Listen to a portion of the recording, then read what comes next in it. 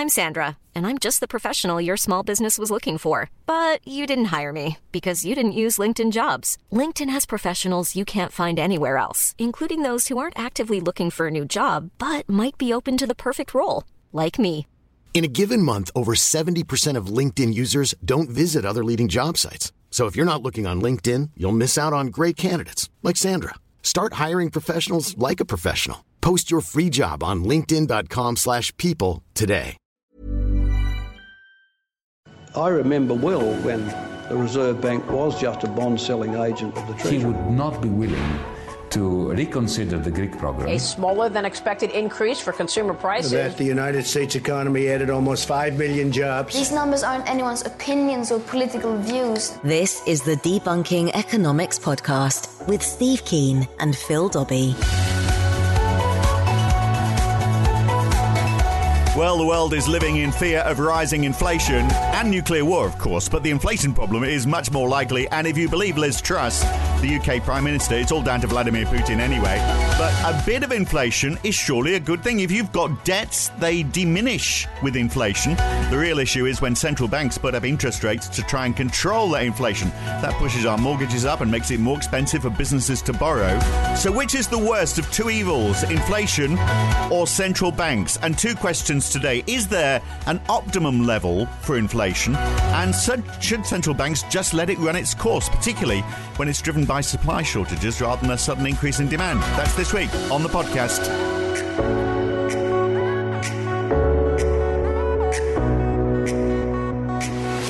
Well, almost every central bank is fighting inflation right now, and they are fighting it the only way they know how, which is, of course, by pushing up interest rates. Let's see how that works out for us all, which are now at 3.75% in South Africa, 3% in the United States and New Zealand, 2.35% in Australia, 2.25% in the UK.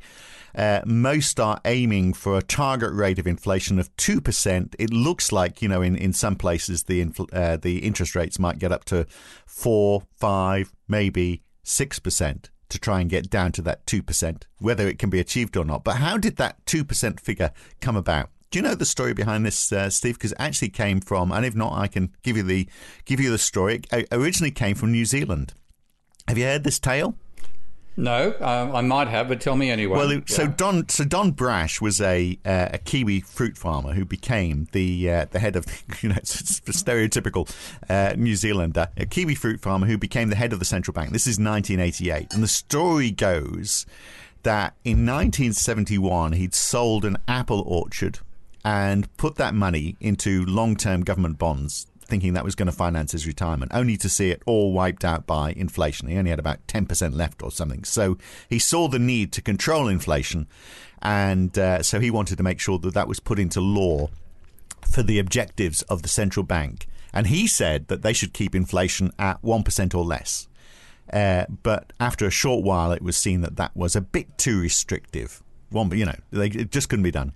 So they upped it to 2%. And there we are. And since then, every other central bank has had it as their target. Now, I think they might have tried to retrofit why 2% is the figure, but it really was that scientific, that 1% wasn't enough. So the reason I came across all of this was because I was watching Bloomberg a week or so back. Richard Clarida from the Fed, I'm not sure, I think he might be an ex-Fed governor now. Anyway, he was saying, ask why the 2% inflation target. Why not 2.5% or 3%? And he basically said, well, it could be. We just have to get used to it. 2% is just a number. He said, but it's the number because everyone followed New Zealand. And there needs to be. And if you look at every central bank and look at their explanation, the only reason they're all giving for 2% is that there needs to be some expectation. That 2% is there so that people know what to expect so they can plan for it. There doesn't seem to be anybody saying, well, could it be 3% or could it be 4%? Well, and if it was higher, of course, then it would mean that the central banks, if they believe the only way to get inflation down is through pushing up interest rates, they would have to act less forcefully, perhaps, if they're happy to see inflation a bit higher. Well, there's another arbitrary reason as to why the 2% target came along, and that's known as the Taylor rule. And this actually, pretty much the same time Brash was being Brash in New Zealand, Taylor was being neoclassical in America. And what he argued was that if you look at what central banks have actually done as opposed to what they say they're doing, you can actually write a little equation that says the rate of interest is going to be equal to the inflation rate plus the gap between actual output and what they see as optimal output divided by 2, plus the inflation rate minus 2 also divided by 2 plus 2. I'm actually looking at the equation from a paper called Applying Academic Research on Monetary Policy Rules from Taylor back in 1998. And he came up with this rule in 1993. And that's where the 2% came from. So they said, if we look at what we've done, we've been targeting a 2% rate of inflation. Let's now make this part of our formal rules. And what turned up with the mathematical models that economists ultimately developed that allegedly said how they could fine-tune the economy, these things, dynamic, stochastic, general equilibrium models, they actually have this equation as part of their setting. So the rate of interest should be equal to the rate of inflation plus half the gap between the actual rate of growth and the ideal rate of growth, half the gap between the actual inflation rate and 2%, plus 2%. And it is completely arbitrary, as you say, and built into a theory that says that what causes inflation is expectations of inflation. So this is why I see all this waffling on about the need to anchor inflationary expectations, as if what people are actually doing is not going out there in the marketplace and, buying and selling and bartering and haggling over the price. They are simply sitting in equilibrium, and because they expect prices to rise by 2% or 3% or 4% per year, they're putting up their prices while their markets remain in equilibrium. And this is the thinking, this is all the polluted thinking coming out of Milton Friedman's argument about what causes inflation back in his paper on the optimal quantity of money. But the 2% side of it itself is just because this was the arbitrary number that, when he did a regression, this is what Taylor found sort of fitted the previous behaviour of central banks and said, let's make it the actual rule.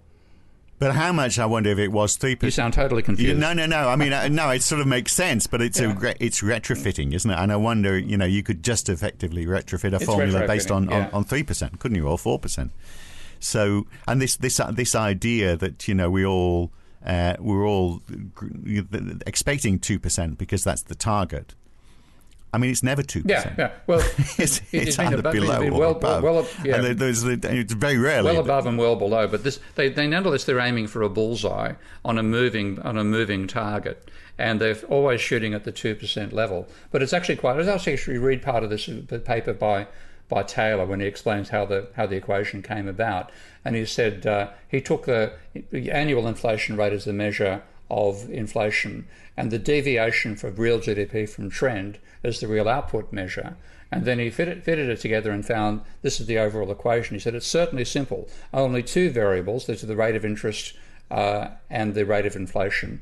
No lags, and the numerical coefficients are easy to remember. Brackets, all the numbers are 2s. The target inflation rate is 2%, the guess at the real interest rate is 2%, and the weights of inflation and real output are 1/2 and 1/2. Just disentangling that a bit, this is where I say the 2, 3, 4 number comes in. They think the rate of inflation should be 2%, the rate of growth should be 3%, and the rate of interest should be 4%.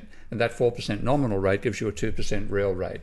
And that's just locked into their thinking. And of course, what's been happening, they've been aiming this target, and the dartboard they're shooting for has been bouncing either side of the 2%. Before we had the Volcker high levels of inflation, interest rates in the 70s, the 80s, and also the globalization in China reducing costs, the inflation was well above it. It then trended down, really under the influence of globalization and rising private debt levels, rather than what the central banks were doing, to below 2%. It stayed below that level, and now it's bounced up again. And there, it is really a case of, I see these guys as basically being, what the chicken running into the sky is falling, the sky and falling. Chicken Little. Yeah, Chicken Little. But they're all Chicken Littles pretending they're in control of the barnyard. Let's go back before COVID. If the central banks had said, in the United States, for example, or Australia or the UK, if they'd said, right, the interest rate's going to be 4%, there's nowhere in the world the growth rate would be 3% and the inflation rate would be 2%, would it? The growth rate would be stagnant and the inflation would be minus something. I mean, there's... Yeah, and you don't need to look at the equation to know that. And, you know, that's with a central bank hat on, thinking that equation just doesn't make sense, just doesn't stack up, does it? That 4% is quite, these days, with so much debt, which obviously is not factored into that equation. I sound more like you every day, Steve. But because we're all so highly leveraged, 4% these days is a very high interest rate for most people. They're going to lose their house on it. Well, what you've got is a completely inappropriate map of the real world being used by people who think they're managing the real world. That's fundamentally the problem. So they have the vision of the economy always tending towards equilibrium, disturbances being random shocks, and their role as being to anchor expectations people have of inflation that they think is what causes inflation, and it's completely irrelevant. What's been causing the deflation was the trend to globalization, for a while cheaper energy supplies, which is now turning in reverse, but globalization, rising levels of private debt, which reduce the income share of the workers and which have led to declining wage demands over time as well. Those are the factors in the real world that have been driving this, first of all, tendency towards falling interest rates, then the financial crisis. They responded to that by putting rates down to zero, which gave us asset price inflation while consumer prices continued to be, you know, pretty stagnant. And now we've got the rising cost of energy, the Iraq war, climate change all hitting at once, and they're still running these models in which those real world elements do not even appear. So because it's all driven by inflation expectations. Yeah. So and this is how the Federal Reserve explains it on their website on the 2% target. Inflation that is too low can weaken the economy. When inflation runs well below its desired level, households and businesses will come to expect this over time, pushing expectations for inflation in the future below the Federal Reserve's longer-run inflation goal. This can pull actual inflation even lower, resulting in a cycle of ever lower inflation and inflation expectations. So can we go over that? So if inflation is low, too low, then our expectation is that it will go even lower, and that is going to pull inflation even lower itself. I don't quite understand why, if inflation is low, why do we all assume it's going to get even lower still? Well, the models actually assume that when you decide to go shopping, you do so to maximise the utility of you and your descendants for the infinite future. Always top of mind. This is always top of mind what's going to happen to that generation of your kids in 2360. Yeah. They've got it right. They've got it in the right inside leg measurement with the right waist measurement, but I'm not quite sure I could buy it because I've got to think about my grandchildren. Great grandchildren. This is all the nonsense that neoclassical economists have done on for so long, and what we're now seeing is this is all unravelling in circumstances that they had no expectation, pardon the pun, of ever seeing themselves. They're all climate change denialists. They don't understand the physical economy. They've ignored globalization. Right. But this idea, though, that I am expecting that because inflation is low, why is it going to get lower? Because again, what they have you doing is being a rational agent, and by a rational agent, they mean somebody who can accurately prophesize the future. Okay, that's rational. Okay. Not prophetic. It's not being Nostradamus, not being Jesus Christ. That's being simply rational as they define it in their models. Then with that rational expectation, you are trying to maximise your expected utility over the infinite future. You're not going to live forever, but what you're doing, because you're altruistic, and believe it or not, altruism plays a part in these arguments. You are altruistically deciding if the interest rate is inflation rate. Inflation is too low to be consuming less now to save more in the future for future generations. I mean, it's codswallop. The whole damn thing is just. I'm still trying to understand. So I think the inflation rate is low now. Yeah. So money is not going to be increasing in value so much. So I should save up. Is that what we're saying? I shouldn't spend. You've got to go back to looking at how Milton Friedman destroyed the concept of the Phillips curve back in a paper called The Optimal Quantity of Money to understand where this stuff comes from. So what Friedman argued was that what governments attempt to do, first of all, he says governments have been completely in control of the money supply, which is bullshit, but that's, again, neoclassical bullshit. So you assume the government can completely control the money supply. This is where the idea of helicopters flying over the country and dropping notes out of the helicopter comes from. The helicopter is the government, which is independent of the market economy, and its rate of dropping money out of the helicopters is what's causing the rate of growth of the money supply. Now, Milton Friedman's argument was that the economy starts in a point of long-run equilibrium. Again, this is used to deconstruct Keynes over the Great Depression when unemployment was 25%. That's you've got to leave the real world out of this. So they start off by saying the economy is in a state of long-run equilibrium. All markets are in balance. Supply equals demand. People who want a job have got a job. The employment market is also fully employed by a neoclassical definition. And that then gives you a zero rate of inflation and the optimum unemployment rate, where the unemployment is just what you'd call frictional unemployment. That's your equilibrium point. Then the government increases the rate of growth of the money supply. Now, the initial response to people, according to Milton Friedman's way of thinking, was this would lead people to think, well, the monetary demand has risen, therefore real demand has risen, and I really worry about real demand, not money demand. So because real demand has risen, I'm going to work harder. And therefore GDP rises, unemployment falls below that equilibrium point. But what people then come to realise is, well, it was just nominal demand, it wasn't real, it's because the money supply is rising too much. So what happens is you shift back to this long-run equilibrium point, but with a higher rate of inflation. So what he said is what you want to reach is the point they call NAIRU, which stands for non-accelerating inflation rate of unemployment. And this is where the whole idea that if you have prices rising by more than if you have the government creating money faster than the economy is actually growing, that is going to give you accelerating inflation. And what they're arguing in the opposite direction, which is what you've been talking about a moment ago, is accelerating deflation. So it all comes down to this idea that there's some equilibrium value of the rate of inflation and the rate of unemployment, where you have a constant unemployment rate that's full employment for the economy, while you have no change in the rate of inflation. So their logic got them to believing that you either hit that point or you had accelerating inflation on one side or accelerating deflation on the other. None of this is true. Right. But that's them. Well, when we come back, I want to have a look at why banks are interested in what this percentage point is, what this target is, but also more generally the good and bad of inflation. So we'll have a look at that next. This is the Debunking Economics podcast with Steve Keen. I'm Phil Dobbie. Back in a second.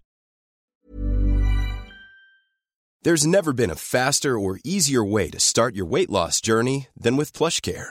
PlushCare accepts most insurance plans and gives you online access to board-certified physicians who can prescribe FDA-approved weight loss medications like Wegovy and Zepbound for those who qualify. Take charge of your health and speak with a board-certified physician about a weight loss plan that's right for you. Get started today at plushcare.com/weight loss. That's plushcare.com/weight loss. plushcare.com/weight loss. Burrow is a furniture company known for timeless design and thoughtful construction and free shipping, and that extends to their outdoor collection. Their outdoor furniture is built to withstand the elements, featuring rust-proof stainless steel hardware, weather-ready teak, and quick-dry foam cushions. For Memorial Day, get 15% off your Burrow purchase at burrow.com/acast and up to 25% off outdoor. That's up to 25% off outdoor furniture at burrow.com/acast. This is the Debunking Economics podcast with Steve Keen and Phil Dobbie. So, Steve, we were looking at that non-accelerating rate of inflation, which has always confused me. I think you've explained it fairly well. And the point... It's a chimera. It's another myth of neoclassical economists. This is the problem. We've got a bunch of loonies who are equivalent to Ptolemaic astronomers trying to work out why meteors are falling on the planet in a model in which the Earth is perfect in the centre of the universe, etc., etc. So what we're really trying to do is unravel the Ptolemaic model of a Copernican universe. That's why it ends up so damn crazy. But isn't the biggest weakness in all of that is this, this understanding that everyone supposedly has about what the supply of money is in the economy, and also the understanding of what inflation is and where they think it's going to go next. We're putting a lot of rational behaviour in the hands of the consumer, who is an irrational being. Isn't that the part of the problem with all of these models? Absolutely. I mean, this is what frustrates the hell of me out of this mob, because they don't even see how their own theories have shifted over time. Because if you go back to where neoclassical economics began, which is back in the 1870s with the work of Jevons and Walras and Menger. And Jevons was really the one who gave us the mainstream theory of neoclassical economics, all this utility maximizing, blah, blah, blah. But Walras gave us the idea of multiple markets interacting in equilibrium or reaching equilibrium over time. Now, in the early models, and this is particularly relevant to Walras' work, you had the idea of dumb consumers and the market having the intelligence. So Walras' vision was you'd start with a random set of prices, which would cause supply to be above or below demand in almost all markets. You would not have equilibrium. And then the market maker, what he called the auctioneer, the Walrasian auctioneer, would change prices, putting prices up where demand was too high, reducing prices where demand was too low, to converge towards equilibrium over time. Now, mathematically, that process does not work. And Walras tried to get the backing of Poincaré to support him over this, and the great mathematician Poincaré refused to support Walras, saying he thought that was actually false. And it turned out later mathematics shows that it was false. Long digression in one sense, but what it means is their initial model had a smart market and dumb consumers. Now, because of this dilemma that didn't actually reach equilibrium, you had a whole range of fudges done about that. You had fudges about the demand curve when they found they couldn't derive a market demand curve from individual demand curves, yada, yada, yada. Over time, what this meant was, rather than saying we have a smart market and dumb consumers, ended up saying we have a dumb market and incredibly intelligent consumers who can predict the future. And then trying to manage the behaviour of these people who could predict the future became what neoclassical economists think they're doing. And as I said, it's a bunch of angels dancing on pins, and the pins are orbiting in a Ptolemaic universe which does not exist. But that's why this stuff sounds so crazy. So this 2% target that they've got, the fact that it is so low, because 2% inflation is quite a low level of inflation, and we'll look at the pros and cons of an economy where it's higher in just a second. But because they're targeting that 2%, and we're in a situation where we are now, where interest rates are rising, inflation is well above that, in double digits in many places. It's a long way to take it down to 2%. And central banks are thinking, well, we have to push even harder on interest rates to crazy levels to try and get it down to 2%. So what they're saying is we've got to destroy jobs, to destroy people's spending. Amounts to the same thing, obviously. We've got to get demand way, way, way down if we're going to get to that 2% target. So to get that demand down, we basically need to destroy demand, and by pushing up interest rates higher and higher.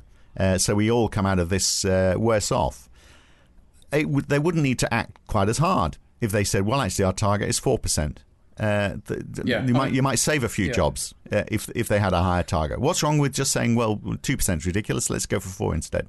Yeah, what they should be doing at the moment, rather than trying to do the impossible by trying to control the rate of inflation using interest rates when it's been driven up by cost of production, and as we said in the last podcast, by the capacity of manufacturers to put up their markups when there's such a level of monetary demand around at the moment. It's all going to be, it's going to fall apart in a chaotic fashion, but that's the current situation. Just on that, if they didn't move interest rates at all, and they just said, well, okay, if prices go up, people will buy less. It's going to self-regulate in a way. Wouldn't it be better just to do nothing at all? I think it would be better if they did nothing at all. Frankly, yes, I do. I think the interest rate manoeuvres are nonsense, and what they're going to do is cream asset markets. Now that I don't mind, frankly, because we've got such overvalued asset markets, but that could cause a financial crisis at some point when, particularly with the shadow banking sector, if the value of their assets plunges, then suddenly we could be back in the same situation where, as we saw from the 2008 crisis when Morgan Stanley was on the brink and rang up, what's his name, Hank Paulson, who was treasurer at the time, and said, you've got to do something our assets are plunging in value. We're in serious crisis here. And Hank asked, how long have we got? And the answer was about 3 hours. So, so it could be in the same. Well, it would certainly. I mean, the other thing is, people have just can't afford their mortgages if it gets too high. And that's the real danger. That's the real danger. We could see a collapse in the housing market when people couldn't maintain their mortgages, and then because so many people got sucked into taking out mortgages with low interest rates, they're the ones who are really going to be crippled by the rising cost of energy and by the rising cost of maintaining their mortgage. So, but you see, central banks love that. The central bank thinking, where they sit in their ivory tower, where they're not impacted by any of these things personally, would say, well, that's good, because if house prices come down, then the wealth effect, people, people who manage to hang on to their houses don't feel quite as well off because they don't have the same asset values sitting on their patch of land. We'll think, okay, we'll cut back on our demand. We'll spend less because we don't feel as wealthy because our house isn't worth as much. But they'd love that. That could also, they'd love it and they'd be wrong, because at the same time that could end up increasing prices, because again, because they've got a false model. We should actually talk about some of this background stuff again in a few future podcasts, but they have a model in their minds where the cost of production per unit rises with volume.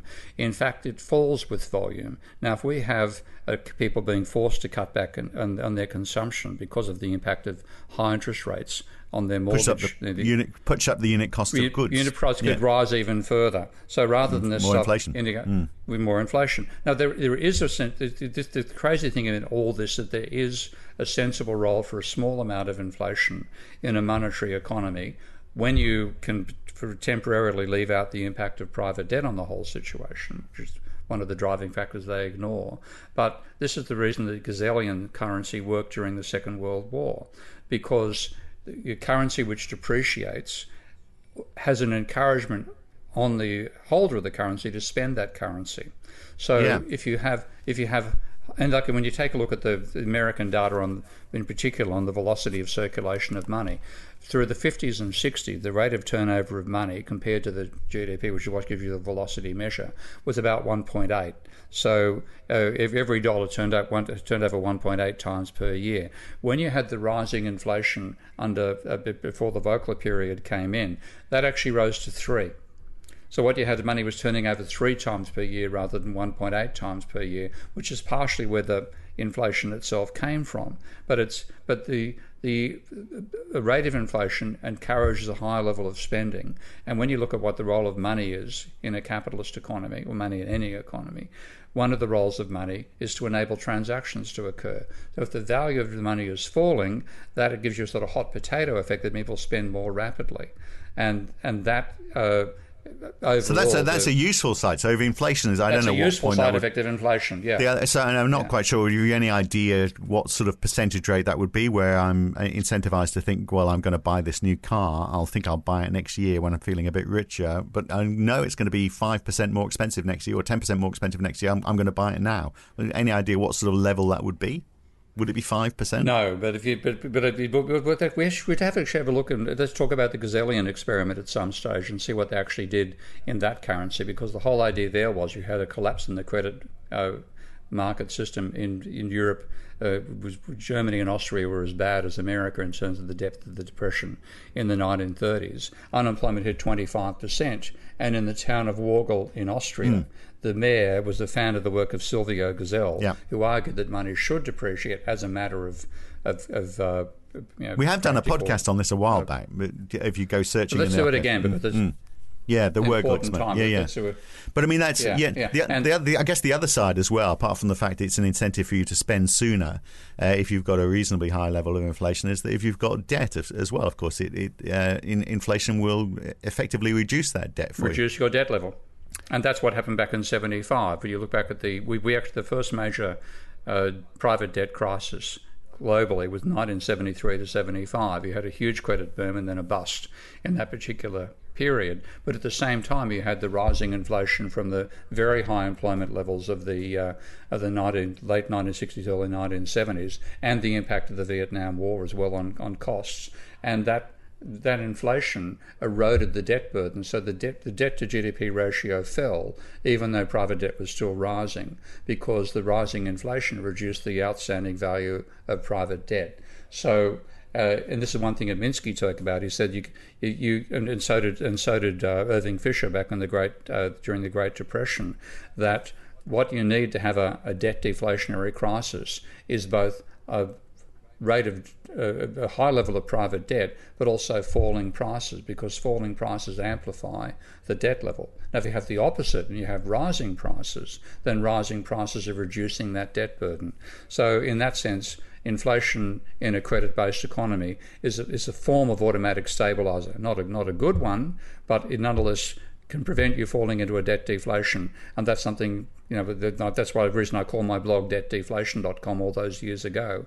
You don't want to get caught in a debt deflation. And the one positive we can say over the last 30 years is we haven't experienced debt deflation, that we came down close after the 2008 crisis. So the problem, of course, is if people's income doesn't keep pace with the level of inflation, because then we get, which is what we're seeing now, growing income imbalance. So that's one of the downside impacts of inflation getting too high.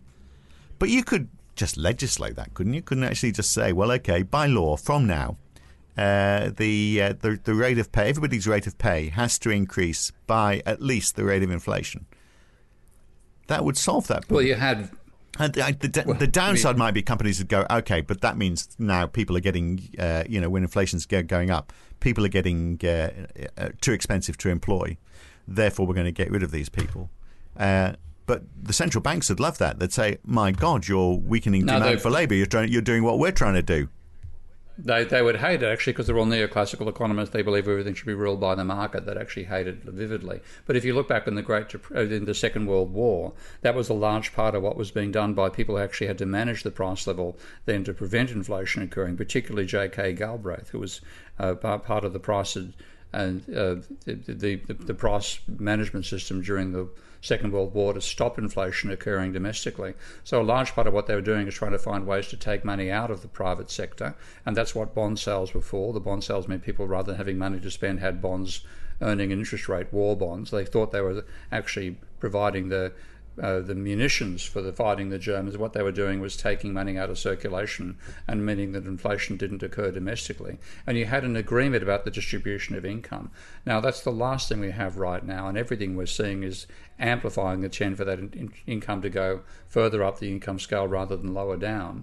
And of course, the real dilemma we face right now, which could lead to real conflict, and we're seeing it happening with a large number of unions reforming and strikes starting to occur again globally as well, is that the workers who are, rather than having wage rises causing the inflation, the wage rises are well below inflation, and they're already finding it hard to make ends meet. So they're now demanding wage rises to catch up with that.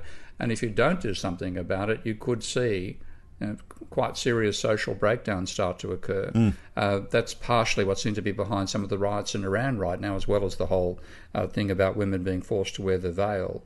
But it's if you start seeing a serious immiseration of the already poor when they've been screwed over for the last 20 or 30 years anyway, it doesn't make for a cohesive society. No, well, there's that argument, and then just for economic reasoning, if you were to say to every company, you have to pay your workers more each year based on whatever the rate of inflation is, some companies might go, well, we can't afford to do that, so we're going to automate those jobs. So you could say, well, okay, it's bad news for the person who lost their job. We hope they get another one, but at least you're automating something, so you're increasing your productivity. You'd say that's a good economic outcome. If you are finding a lot of people losing their jobs because inflation is pushing the costs for companies too high, then that is what central banks are trying to achieve by putting up interest rates. People are losing their jobs. You're weakening demand, so you're not getting as much. You're softening demand for goods.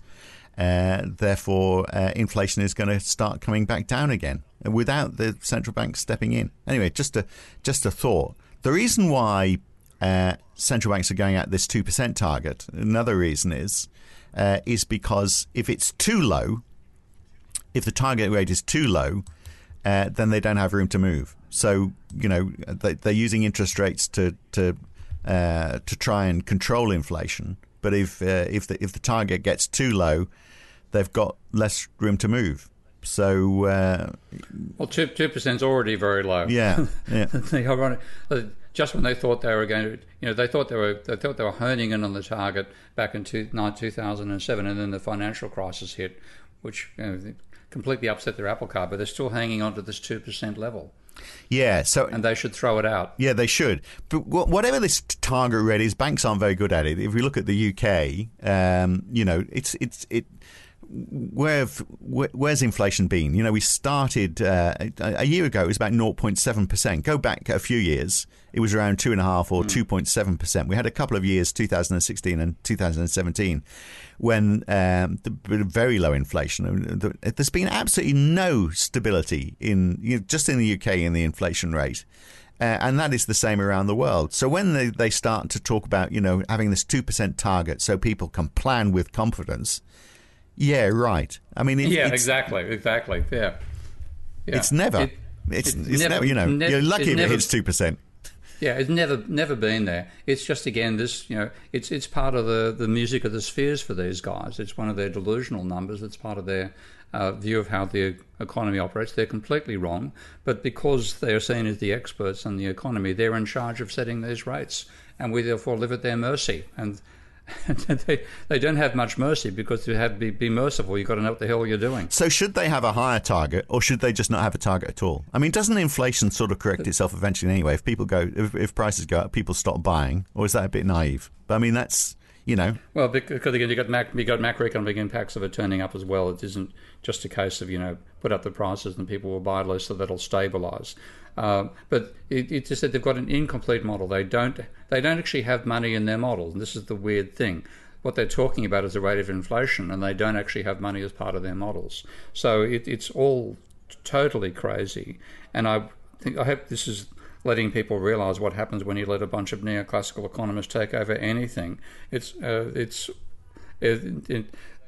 will continue talking about ethereal things like a Nehru and a Taylor rule, etc., to give the stability that the system itself doesn't have.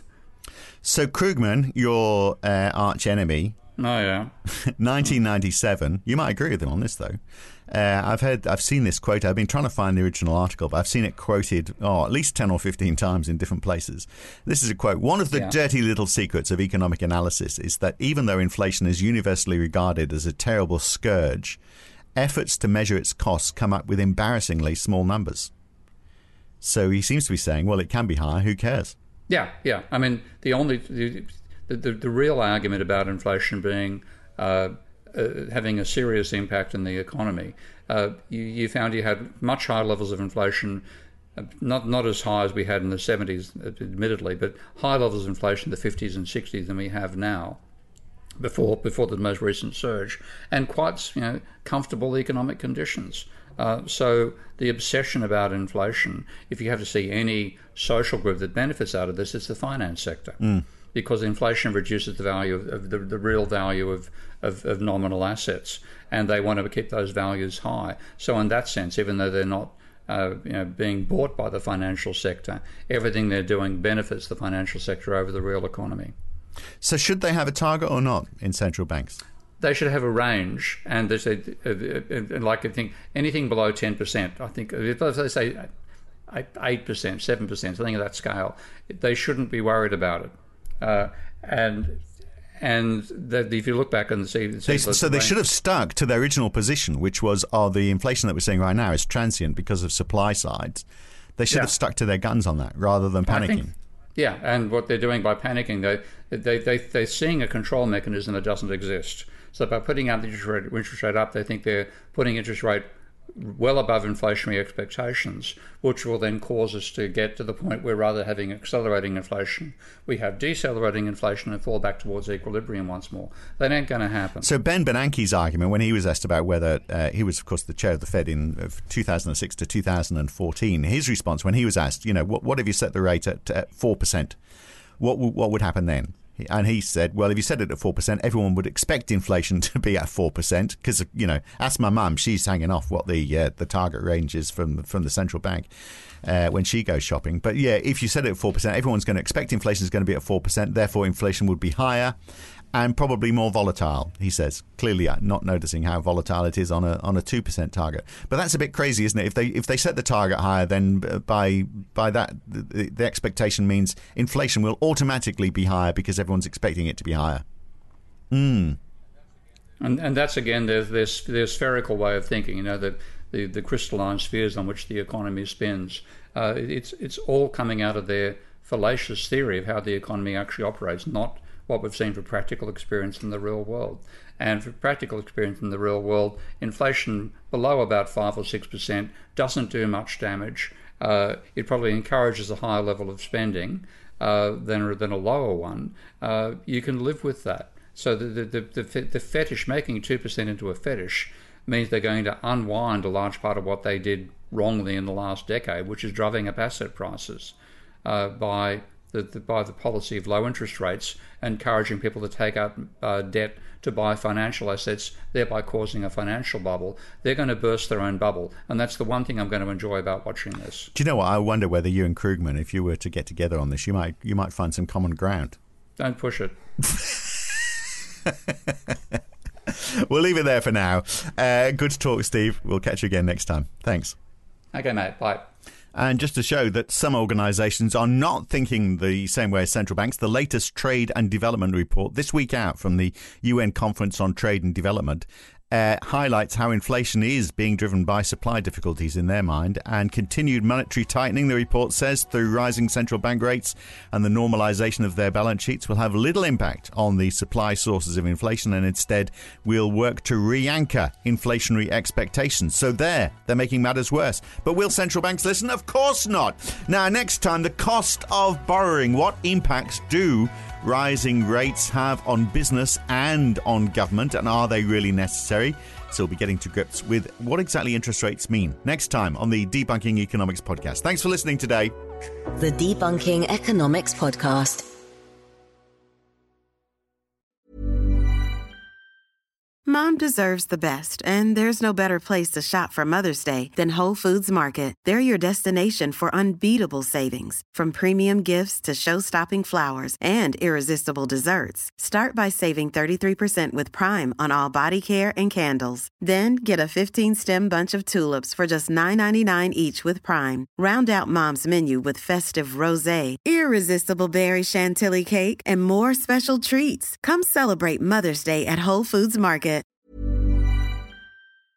If you've enjoyed listening to Debunking Economics, even if you haven't, you might also enjoy The Y-Curve. Each week, Roger Hearing and I talk to a guest about a topic that is very much in the news that week. It's lively, it's fun, it's informative. What more could you want? So search The Y-Curve in your favourite podcast app or go to ycurve.com to listen.